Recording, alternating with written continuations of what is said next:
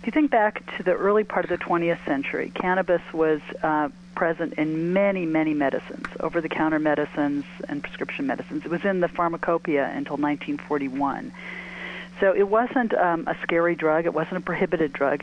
And then a federal drug bureaucracy was created under the leadership of a man named Anslinger.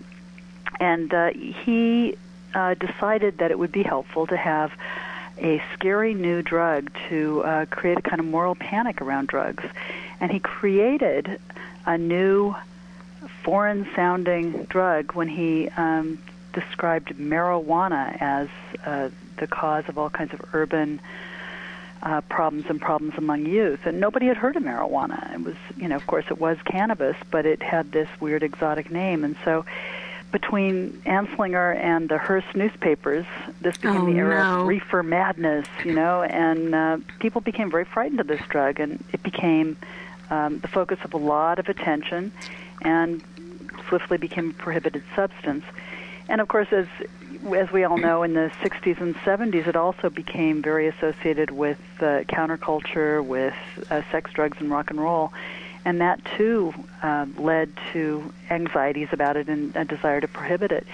And by the time we hit 1970, when cannabis has been placed in the most restrictive category of drugs, like heroin and cannabis are in the same category, it became a demon.